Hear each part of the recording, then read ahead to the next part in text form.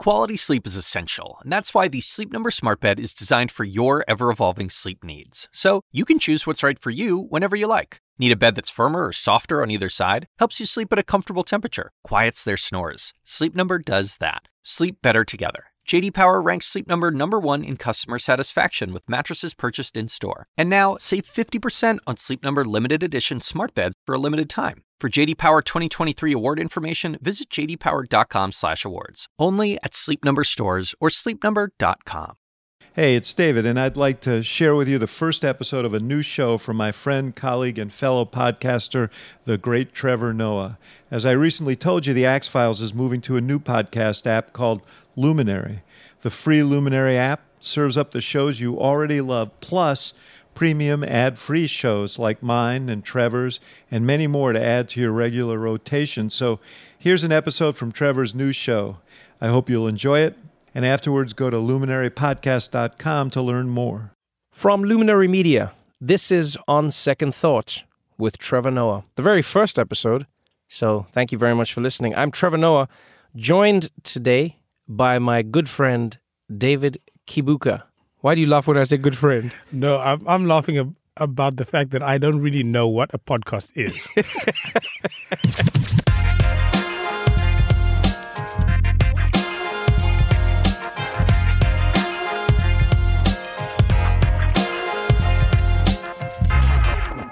I mean, it's fundamentally, it's radio. It is radio, isn't it? Yes. Except it's radio at your own time. Yes, and we can edit out anything that goes horribly wrong. Yes, and there's no traffic announcements, and there's no weather. It's radio without all the good parts. Okay, cool. That's, well, yes. So this is a podcast that's really about us getting into the news that isn't happening. Just, when you have a moment to breathe. My mom always used to say, don't shop when you are hungry because you will buy the wrong things. And so oftentimes I feel the same way about the news. Don't get into conversations when they're too hot because you'll say the wrong things. What was she talking about when she told you this? When you go, have you never gone shopping when you're hungry? I only go shopping when I'm hungry. But then that means you've only been buying the wrong things your whole life. You realize that? Yes, I buy a lot of wrong things. Yes, you do. Yes. In fact, I've lived with David, and he is maybe the worst shopper I've ever come across. Like, if you say to David, can you just buy us some like essentials? Then you'll find that some people think that limes are essentials. It's always like weird, like it'll be like one fruit. There'll be like one mango, 2 limes, a bunch of bananas, some water. You were amazed when I started to do that, huh? Like when I didn't buy a bunch of bananas, when I just bought 2. Yes. Because I was aware that there are only 2 people in. I don't think that people should be eating more than 1 banana a week. Myself. You can, but it's just weird if you do. You see? So that's basically what this podcast is about. Okay, cool. One banana of the news a week. Yes. Oh, one of the saddest things in the news over the past few weeks has been the story about the burning down of Notre Dame, or the fact that Notre Dame burnt down, which was really sad. You were sad about this. I mean, it's like a 1,000-year-old building. So for it to go down in flames like that. And who set the fire? Well, it depends on who you ask. I mean, I don't think they've said anything about who set the fire. I heard, I think it was Glenn Beck. He came out like in those Fox News vibes, and he said that it was set by Islamists, but even if it was, we'll never find out. They won't let us know. Do you think that the person who did set the fire, because there's someone who knows that they left their iron on, but there's someone who's like... Oh, there's someone who thinks... You know what I feel bad for? I feel bad for all the people who think that they might have caused the fire by mistake. And then it wasn't them. Yeah, because everyone, when the thing like, okay, speaking from experience, I've burned a house down. Yes. And I think I know how I did it, but I will never be 100% certain. That took a left turn very quickly. But it's true though. Yes, I know. And the guilt that because none of those people want to come forward and say, "Hey, so I was smoking in the bathroom." Yeah. But I would we don't know. The thing is that you want to give your own punishment, and with Notre Dame, it's a big punishment. So you want to say, guys, I was smoking in the bathroom. Yes. I think I burned down Notre Dame. I'm willing to pay 3,000 euros. Yes. And then they're like, no. We want to kill you and your whole family. Then you're like, hey, it was a joke. It wasn't actually me. I just wanted to see what you guys were going to say. You know what was fascinating to me was how many people donated as quickly as they did. And then what was even more interesting was how many people were angry that the French were donating so quickly. Because I don't think people outside of France understood how important that building is to the French. So like a lot of people online were saying, you know, oh, there's countries out there where people don't have water and there's people out there who are starving, and how can the French raise $500 million in the space of less than a week when all of this is just for a building. It's just a building. And I was like, yeah, but it's hard to explain to somebody. You know what it is? It's just like, it's in a weird way, it's just priorities. Yes. And also, a building is a finite thing. You donate, they build the building. Because I'm assuming that the people wanted, the people to donate to world poverty and right. Those kind of situations, which we need to deal with. But sometimes you get the feeling that there is no end to world poverty. There is no end to certain things that are happening and have been happening in humanity. Whereas with Notre Dame, you just pay and then they build it and you get some sort of like a feeling of completion. That's an interesting idea. Yes. And also they like the place. I mean, it's like if the Statue of Liberty, if something happened to that, I'm sure it would be much easier to raise donations than if you have let's help everybody in the third world kind of situation. Maybe that's how we fix problems in the world. We should make them all individual, and maybe it should be like a rule. It's like a lottery, and we all donate to the same thing at the same time and just try and finish it. Yes, that would be very helpful. No, I'm serious. That would be like an interesting way to donate. If we say, look, we know everything is happening at the same time, but we're only going to do just one thing right now. Yes. So we're all just going to focus on Honduras. Like, this is us. This month or 2 months, the whole world, every single donation is going to go to Honduras, and we're just going to fix Honduras. Yes, that would be very helpful. Because, like, if you look at anybody donating for anything, I would argue donations are higher when there's a specific cause where you know exactly what you're trying to fix. Like, so for instance, hurricane relief. When they go like, these people are homeless right now in Texas. People donate aggressively because they go, we're trying to get to this number. Yes. But when you say, please feed hungry people in Africa, then you're like, how many of them? Yes. It's just keep giving money. It's like working on a deadline. Yes. You all of a sudden get this drive to do it. I mean, yesterday, speaking of hungry people in Africa, firstly, I'm African. Whoever's listening to this. So I was walking in the street in New York yesterday, and then this person came up to me and they said, can you please join Save a Child in Africa? So the first thing I think is like, I'm African and you're asking to save a child, which is like, are you asking, is this, because this could, in a weird way, this could come directly back to my family. Like my cousin is just like, hey, you send me money. That could happen. But I know it won't happen, but it could sort of happen. And then he said, have you donated to Save the Children? Then I said, yes, I do donate to Save the Children. Then, because I knew how much, it's $35 a month. I was like, it's $35 a month. So it wasn't some random, and I paid every month. Right. And then he said, oh, do you get the letter from the child? Like, are you saving a specific child, or are you just doing the general donation? Right. Then I was like, no, I'm doing the general donation. I'm not saving a specific child. Then that's when I actually thought of like saving someone in my own family. Then I was like, that's weird. Then I continued walking after fist bumping the guy. So I asked you what is a podcast, and then you said we could just say what it is. What else was in the news? I'll tell you what it was. There's only one thing for me, like one of the most epic feel-good stories of the year thus far was Tiger Woods winning the Masters. What's his real name? Eldrick. I thought that was a trick question. I was like, I thought it was Tiger. No, it's not Tiger. How can you be called Tiger? Are you crazy?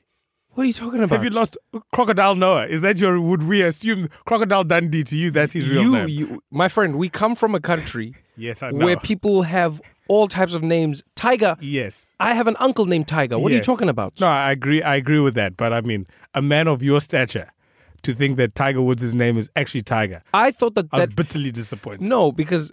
You know what I think sometimes? I think sometimes parents give their children names that force them to succeed. I'm not even joking. Oh, okay. I thought the guy's name was Tiger. And in my head I went, that is part of the reason you're so successful, is because your father named you Tiger. Where do you go from there? Full disclosure, I've only known that Tiger Woods' name is not Tiger for the last 8 hours or so. Wow. Wow, you said that. I genuinely thought it was Tiger Woods from the beginning. Yeah, but yeah, I also thought so. So Tiger won.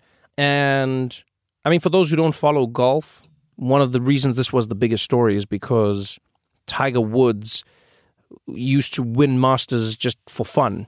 You know, he was the golf guy. And then after his scandals and after his injuries, Tiger Woods, as we knew him, fell off. I think it's been a good decade since he has won. Yes. Like, you know what I love about Tiger's victory is it feels like Tiger's the only person who wins when nobody loses. I know that sounds like a strange thing to say. But you know, like normally in sports, if somebody wins, it means somebody else lost and other people lost. Like other people are like, oh, I was rooting for... So if the Patriots win, then there's a group of people who are happy. There's a huge group of people who are unhappy. And it's like it's Boston's win, it's the Patriots win, except if Barcelona wins, Madrid fans are... But when Tiger wins, it feels like everybody wins. Golf wins, Tiger wins, you saw his kid wins, and black people everywhere won. Like, black people were just like, yeah, we won. I didn't think that black people won, actually. Are you being serious? No, I thought that Tiger's wins is allowing him to go back to being a white person. My man, Tiger Woods, let me tell you something, black people do not play those games. But in my head, the way I framed it, I was like, Tiger remember Tiger was white when he was winning. Right. Winning, white. Then he lost. And then they found hitting with a golf club in the... Right. The affairs, all of that. Yes. Then they said, go back to this black man is doing all of these things. then Tiger was black with us as a comrade. We wanted to phone him for things, but we So you thought that jacket was now him being accepted back into... Yeah, that's what I thought. I thought that was what he was working towards. He was like, this black life is too much for me. Are you going to edit that out? Yo, man, I was genuinely excited. Well, you know what? Let's do this because you and I both have opinions on Tiger Woods. Their opinions, sorry. Their opinions, but we're very lucky to be joined by a man who was part of a team that genuinely wrote one of the definitive Tiger Woods books. All right, many people consider it the seminal biography of Tiger Woods. So we're joined on second thought by Jeff Benedict. And first and foremost, welcome to the show, Jeff. It's great to be here. It's great to have you here because Tiger Woods and his win has got everybody going off with their own opinions, their ideas. David and I will be sharing many of our uninformed opinions with you. But let's start with your reaction as somebody who I think has lived more of Tiger Woods' life than many other human beings have. What did his win mean for you? That's an interesting question because when you do a biography on someone, you get pretty invested in their life and you try as best you can to get in their shoes. And when we got to the point in the biography where his life was coming apart in 2009 and 2010, the aftermath of that, we knew that was coming when we started the book. But when you actually get there and you have to write those chapters, it's painful. I can remember getting in bed at night and saying to my wife, like, this was a horrible day. I mean, writing about this it's not enjoyable or pleasurable at all. And there was a point where I found myself as a biographer wanting him to get back on top, wanting him to regain what he once had and hopefully, maybe be a little bit different personally than he'd been earlier in his life in the tour. And so for me to sit there and watch the last couple rounds on Sunday, it was a fabulous thing. I was rooting as much as the people that were sitting around. I was in a sports bar in Boston that day watching it and surrounded by Celtics and Red Sox fans who were completely ignoring the Celtics and the Red Sox to watch Everybody him was watching Tiger. and rooting for him, including people that probably don't know much about golf. And I'm one of those people. Right. So for me, it was exhilarating, but even more so, it was just very satisfying to see him at 43 pull it all together, especially when he came off the course and I saw his mother with gray hair. Yes. She looks more like a grandmother now than a mother. Right. And Tiger's children were there. And it was a full circle moment from 22 years ago when he came off the green as a young man in 1997 and threw his arms around his father.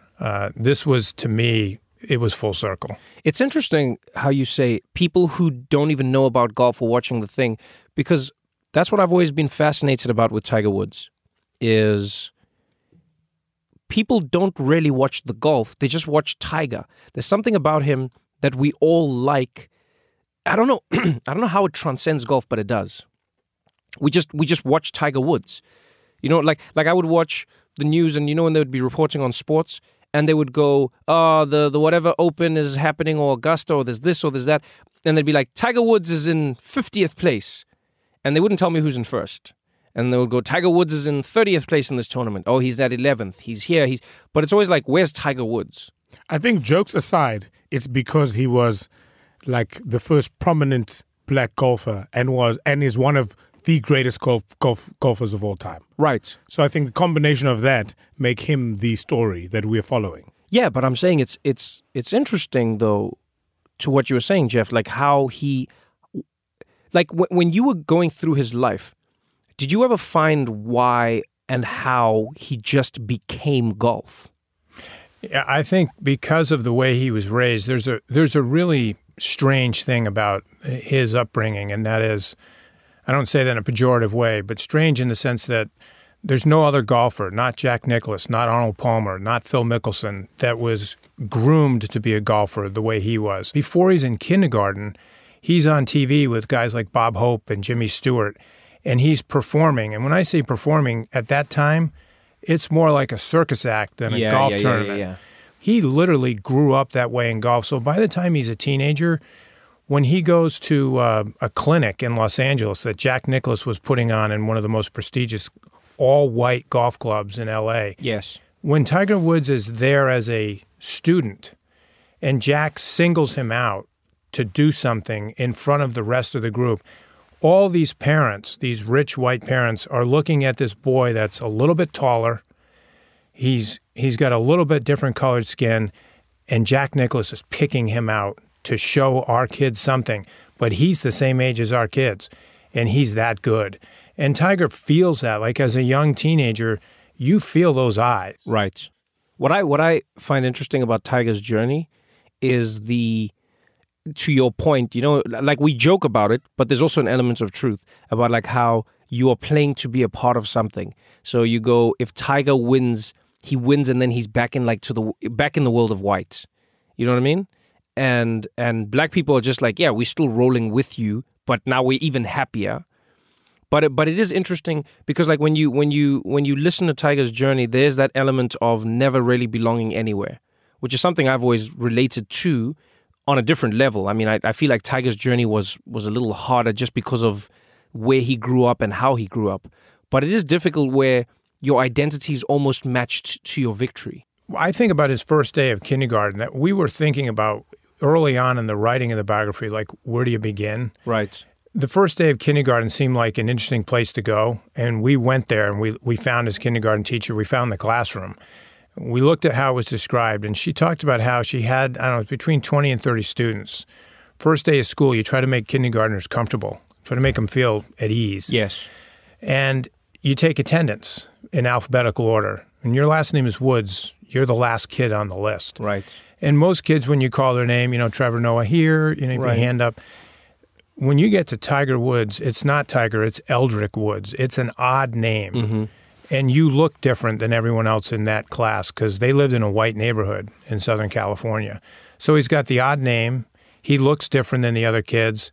And then there's one other thing, which is he's super shy because he has a speech impediment. He stutters. So he doesn't like to say here or anything. So he kind of just does this. And then at the end of the class, when all the students leave, it's kindergarten, so it's half day, he tugs on his teacher and says, very quietly when no one's around, don't call me Eldrick. Call me Tiger. And the teacher's like, okay. Wow. And then when they walk out of the class, because she walks him out to find his mom tells the teacher, don't call him Eldrick. Call him Tiger. Could I just interject here? Yes. The only reason this story is a bit strange is because the mom is the one who called him Eldrick. She named him Eldrick. And that's what I'm saying is like the why. I'm very confused about this. So was it like an inside out thing? Did he not like Eldrick, and then where did Tiger come from? So Eldrick is a name that's an amalgamation of two other names, which are Earl. That's the beginning. Eldrick right. is Earl, and Coltita, her name, K. Right. It ends in K. So Eldrick is a name that really is very symbolic of what's actually about to happen to this boy. He is in the middle of two parents, and there is no one else that's going to get in there. It's the three of them. He's an only child. They never intended to call him Eldrick. It's his legal name. It's on his birth certificate. But when he was still in the hospital and had yet to come home, Earl declared he would be Tiger. And Tiger was a name that Earl had a combat buddy in Vietnam who was nicknamed Tiger. Right. And that's why he named his son that. It's interesting how much of Tiger's life we've been a part of. Do you know what I mean? Like, because there's not many athletes maybe because of my age, where I can remember their beginning. Oh, yes. And then think that I'm there for the end as well. Yes. Because I was there for the beginning of Tiger. I remember when he first won. You remember when he first won. Yes. That was like, because I mean, the one thing that was always fun is that like you'd always watch like black athletes move into different sports. Yes. Right? And so I remember like when I was a kid watching Yannick Noah with my mom. And we're like, look at this guy. Look, this is just, you know what I mean? The black golfer. It's just, you get what I'm saying? You're just seeing yourselves in worlds that don't exist.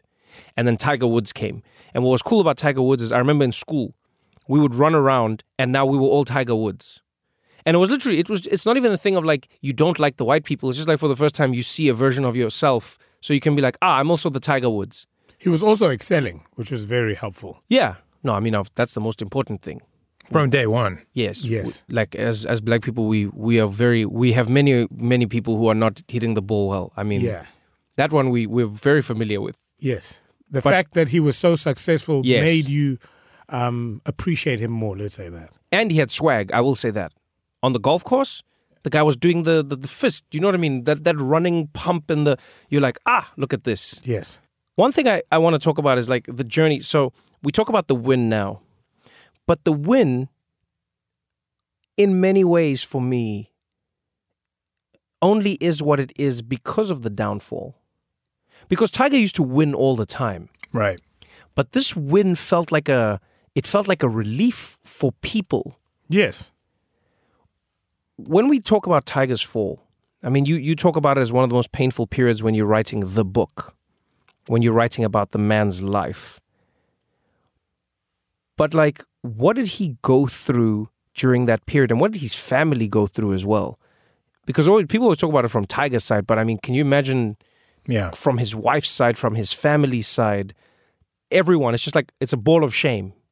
Shame's a horrible word but it's a totally appropriate word here. I mean, nobody likes to be shamed, and people don't like to be publicly humiliated and embarrassed. And we've had more than our share of public figures get caught in infidelity or adultery scandals, politicians, other athletes, whatever. I think what was interesting to me to watch with him was the way he responded to it. First of all, it's hard to think of an infidelity scandal that matched the scale of Tiger's. I mean, that was a colossal problem. And then the coverage of it was so enormous because he was on top of the world when it happened. Right. And so there was an inordinate amount of publicity around it. He did something that you never see men do when caught in that situation, which was he owned up to it. And he did it in a very public way. He held a press conference a couple months afterwards, and he acknowledged what he'd done. He didn't take questions, but he faced the cameras. Right. The hardest part about that, which people completely overlook, is who was sitting in the front row. Most of these guys, when they do this, they have their wife standing next to them, as support. Right. Tiger didn't do that. He stood up alone, which I thought was fascinating, but his mother was in the front row. And to me, you have your wife and you have your mom. And in Tiger's case, having your mom there, I just think he showed to me a tremendous amount of courage. A cynic would say, well, he had to do that. He didn't have to do that. He didn't have to do that. He could have done nothing. But he did that, and then a month later, he returned at the Masters, and he did another press conference, and this time he allowed journalists to ask anything they want. and he didn't duck questions. And to me, that was the beginning of a change, because until that time, he had never faced the music on anything. Mm-hmm. He was a child prodigy who basically got his way his whole life because he was the best in the world at one thing. He was used to getting his way, and suddenly it wasn't like that. And that was the beginning of, to me, a decade of the road to redemption. I mean, it's a long, rugged, brutal road, and he did the road. Was the infidelity scandal part of the reason he fell off as a golfer, or is that a misconception that non-golf watching people have? Because a lot of people have the opinion that that's when Tiger fell off. But then if you look at Tiger's record, it seems like he was struggling with injury, he was struggling with form. It had already started happening to him before that. Yeah, I mean, he actually had a couple of really good years post the adultery scandal, but he never won a he never won a major, and he never got back on top as a golfer. I think that, look, you cannot divorce the mental component of golf. I mean, golf is a very mental game, and he was always the master of the mental game. He was superior to every other golfer on the mental component of golf. When you combine that with his physical gifts, that's what made him the greatest. Got it. It was compromised after that. And then on top of that, he did start to experience the diminishment of his body. It started to break down, especially the back. And he had those series of surgeries. He was not the same guy physically after the car accident as well. And I think between the two, we really saw the disintegration of Tiger Woods. Eventually, it got to the point where the physical problems were the overwhelming or overarching things that were keeping him from competing. And so I think that the reason this win is it could be called the greatest comeback in the history of sports. That's not an overstatement, because of how much he had to come back from. It wasn't just a guy who returned to the game. Like Michael Jordan came back to basketball. Yes. There have been a lot of comebacks in sports, but this guy came back from, first of all, 4 back surgeries. I mean, come on. Find another athlete who's had 4 back surgeries and got to number 1 again. And then when you couple that with the personal stuff that we all watched, to me, it's the greatest comeback we've ever seen. He came back to society. And Jordan Spieth and Rory McIlroy are not exactly, right. Yeah, it's not like it's not like he came back to no field. Yeah, it's not like he came back and there was no competition. That's the thing for me, because like the one conversation everyone has around this is they go, Tiger came back and it's the comeback story, and then we ask ourselves as people, we go, we love bringing people down, but we enjoy bringing them up even more. And one thing I've noticed, and I don't know if it's just me, is that it feels like we, as society at large, we enjoy being or feeling like we have a stake in your success. Do you know what I mean? So like I've noticed, like if somebody just comes out of nowhere and is successful, people are like, well done, but there's a certain element of it's not ours. Then when we get to bring you down as society, we brought you down, right? And now when you come back, we get to be the reason that you came back. So now we all have a personal investment in Tiger Woods, if that makes sense. Yeah, I think a lot of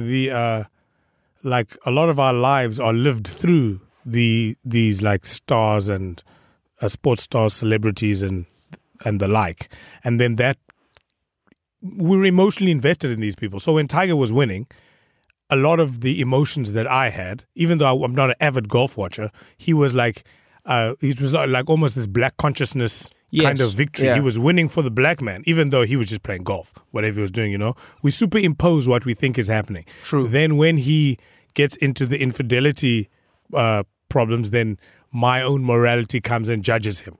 Then, then be gone with you.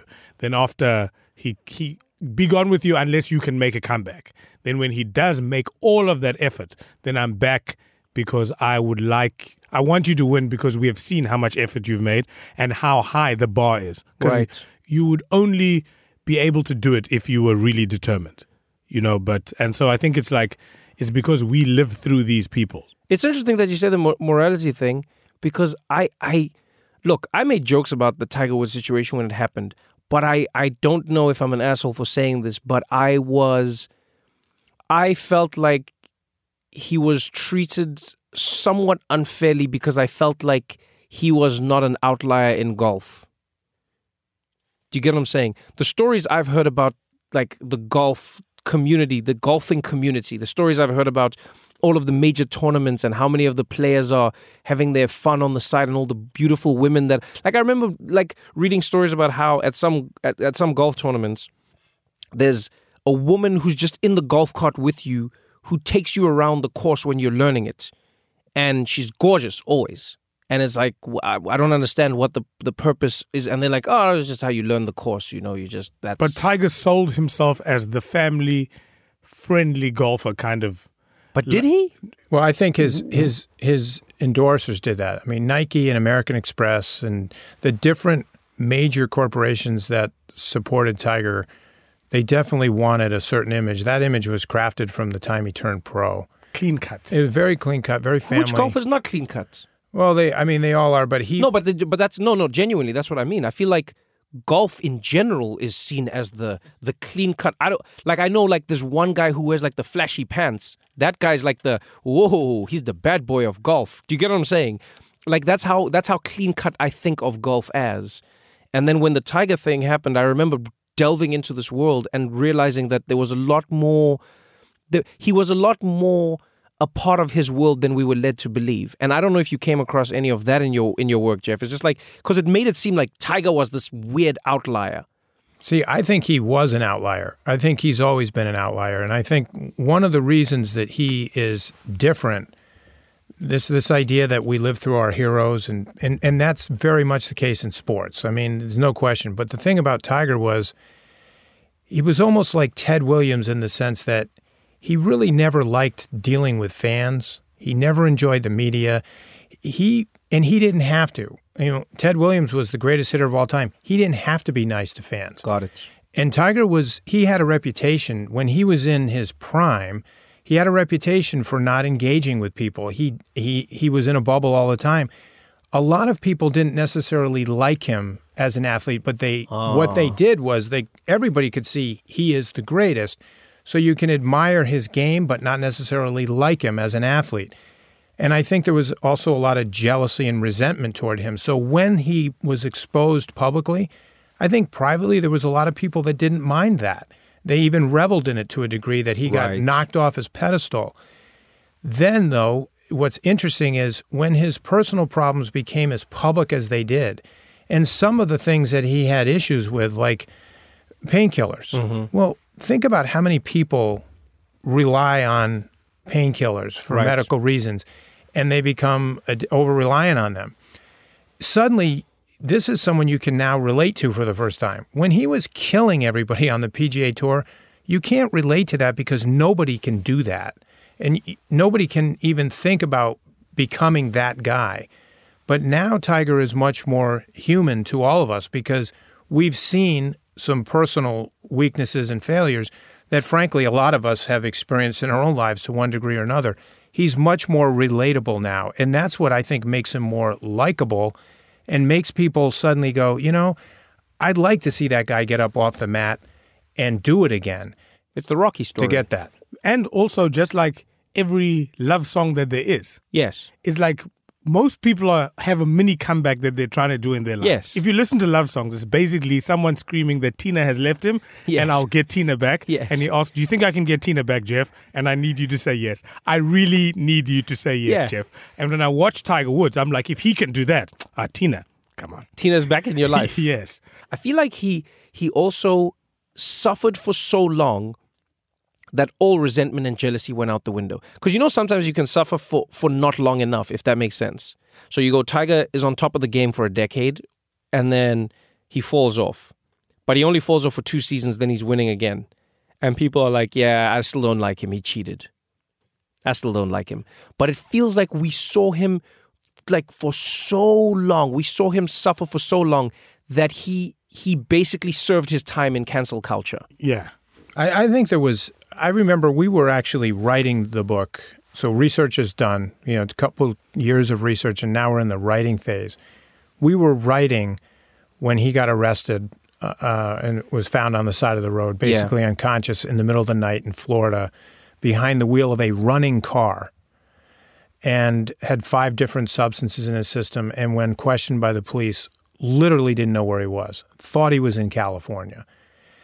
One of the things I think that was a turning point is all of those videotapes that were taken by the police when they were putting him through the DUI test on the side of the highway. Yes.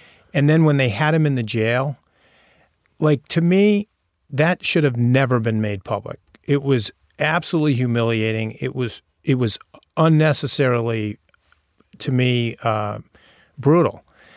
To see him in that state, the fact that the police allowed all that video to go out to the public, I mean, here I am, the biographer, and I'm thinking, what's the purpose of putting all that out on the internet so we can watch him stumble around on the side of a road or in a jail cell? Like, what is that really accomplishing and helping? And I'm a journalist saying that. But I really thought that as I watched it. I remember Armin and I having a conversation on the phone about it. It's like, it almost feels like these guys have gone out of their way to embarrass him and to humiliate him.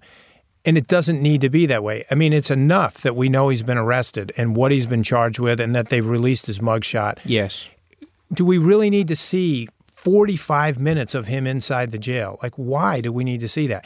And I think it's because it's Tiger Woods. We saw all that. And people watching that, I don't know. I mean, you don't have a heart if you watch that and you don't feel some empathy for that because, okay, he's been exposed again. And enough. For me, I feel like, though, again, this is a really controversial opinion, but maybe in like the larger scheme of things, I feel like those police helped contribute to the narrative of this win. There's no question. No doubt. No, do you get what I'm saying? Like that was rock bottom. Yes. Yes, but that's what I mean is they confirmed the rock bottom status. Yes. Because a lot of the time what happens in society is this. When somebody does something that we feel aggrieves us as a society, we want them to atone. We want them to pay the price in some way. And because it's not a criminal act, they don't go to prison. So we don't know if you've served your time or not. You know, we always talk about people being cancelled in society. We go, you've been cancelled. But then you don't see them getting cancelled. You don't know where they've gone. You don't know what's happening to them. So it's like Louis C.K. Where's Louis C.K.? We don't know. Then all of a sudden he pops up at a comedy club and people are like, what the hell? What the hell? This guy's just going to pop up all of a sudden and carry on with his life. There's no prison sentence given Exactly. to him. But with Tiger Woods, you now got to see him mugshot, and you get to see him behind bars, and you get to see him falling around and put into a police car. And in a weird way, it felt like that was the sentence for what he did with the infidelity. Not in a weird way, in a real way. In a real way. Yeah, but you get what I'm saying? It's like, but I'm saying people jump time. And then now people were ready. Okay, we've seen you go to jail. Now when you're on the course, in our heads we're going, oh man, he served his time and it's over for him. I think you're onto it. And I think that I've written about a lot of athletes in my career who've had problems with the law. And the thing that's always interested me about Tiger is the things that he was, quote unquote, exposed for were not violations of the law. I mean, he didn't do that. He had personal problems, and everybody has them. The crime versus the scandal is like that element didn't match what we previously associate with many sports stars and their descent. And isn't it even more thrilling that, like when you watch movies and things, you have like the hero's journey. You know, you do all this. Then you have the Greek tragedy where it's like you have everything, then you lose everything, then it just ends. It just gets worse and worse and worse. Right. And now we never get a chance. Like there's a fine moment where the person can turn the Greek tragedy into the hero's journey, which is what Tiger seems to have done. Because at that point, I mean, I'm not a golf fan, you know, in that way. Yes. But I did follow Tiger Woods. But when he was on the side of the road there, I was like, he's finished. Not that I wanted him to be finished. No, but he was finished. You were like, yes, that's it. He had all of this stuff and he had everything and he's lost everything now. And then at that moment, he decided, no, actually, I haven't lost everything. And when he comes back, he's turned it into this wonderful hero's journey, which we have enjoyed this movie that has been playing for 20 years or so. Yes. You know, that kind of Game of Thrones that he's taking us through. I wonder one thing, and maybe you could answer this question, Jeff. what do you think drove him to carry on? Because it's one thing to be publicly humiliated, but it's another thing when you are completely out of your sport. I remember when Tiger didn't make the cut one year and it was like reported. He was out of the top 1,000 at some point. But that's what I'm saying. Yeah. Like, why? Like, that's one thing that fascinates me is like you have the money. When he was 11, 12 years old, when he looked in the mirror at home in the aloneness of his bedroom, what he saw was a scrawny kid who wasn't tough. He went to his father and asked him to make him tough. And so his dad, who was a soldier and taught war techniques after he retired from the military. He's a serious guy. He applied to Tiger as a 12 and 13-year-old some incredibly rigorous mental training. When they would be alone on a golf course practicing, he would break his son down by calling him names that I won't say on your air. They were racially charged. They were insensitive. They were tough names. Damn. And he had a code word that he gave Tiger that he could say if his dad had pushed him too far. Like a safe word. Yes, and that word was enough. And in the whole time that he was going through this with his dad, doing this to him, breaking him down verbally, he never uttered the word enough. And I think when you want to figure out, like, why is he still doing this now? That was molded in him then. I think what he did with his dad in those early days of teenage years, that's the thing that people don't understand about Tiger Woods. The tenacity, the grit that's in him, that was forged alone with his dad when he was 11, 12, 13 years old. Wow. I was actually thinking on a serious note that I hope that this is what happens with global warming. What do you mean? Because we're going to be done now soon. And then you hope we come out on the other side. Yeah, because like animals and things, like the polar what's bear also funny must have been watching Tiger going like, I hope that we can make a comeback. All 16 of us were left in the world, guys. Because this is a redemption story for us. Because it was such a huge redemption story for everyone. Anyone who is trying to make a comeback in any way or form. Tiger, because it was impossible. It was basically impossible, and he managed to do it. Jeff, thank you so much for joining us, man. Thank you. It was a pleasure. Yeah, man. Anyone who loves a story, never mind Tiger Woods, who loves a story should read your book because it's fascinating and it gives you insight into the man like no other books can. Yes. And thank you to Tiger for making your book relevant. Yeah. Because if he hadn't won, then we'd be like, yeah, whatever. Yeah. Then it's just a book. Yeah. But now it's like, what a story.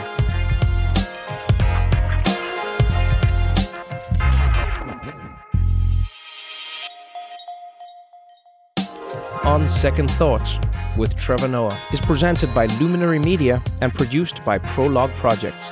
The podcast is produced by Lee Hernandez with editorial guidance by Leon Nafak and Andrew Parsons. Our audio engineer is Terrence Bernardo. I'm Trevor Noah. My friend is David Kibuka. See you next week.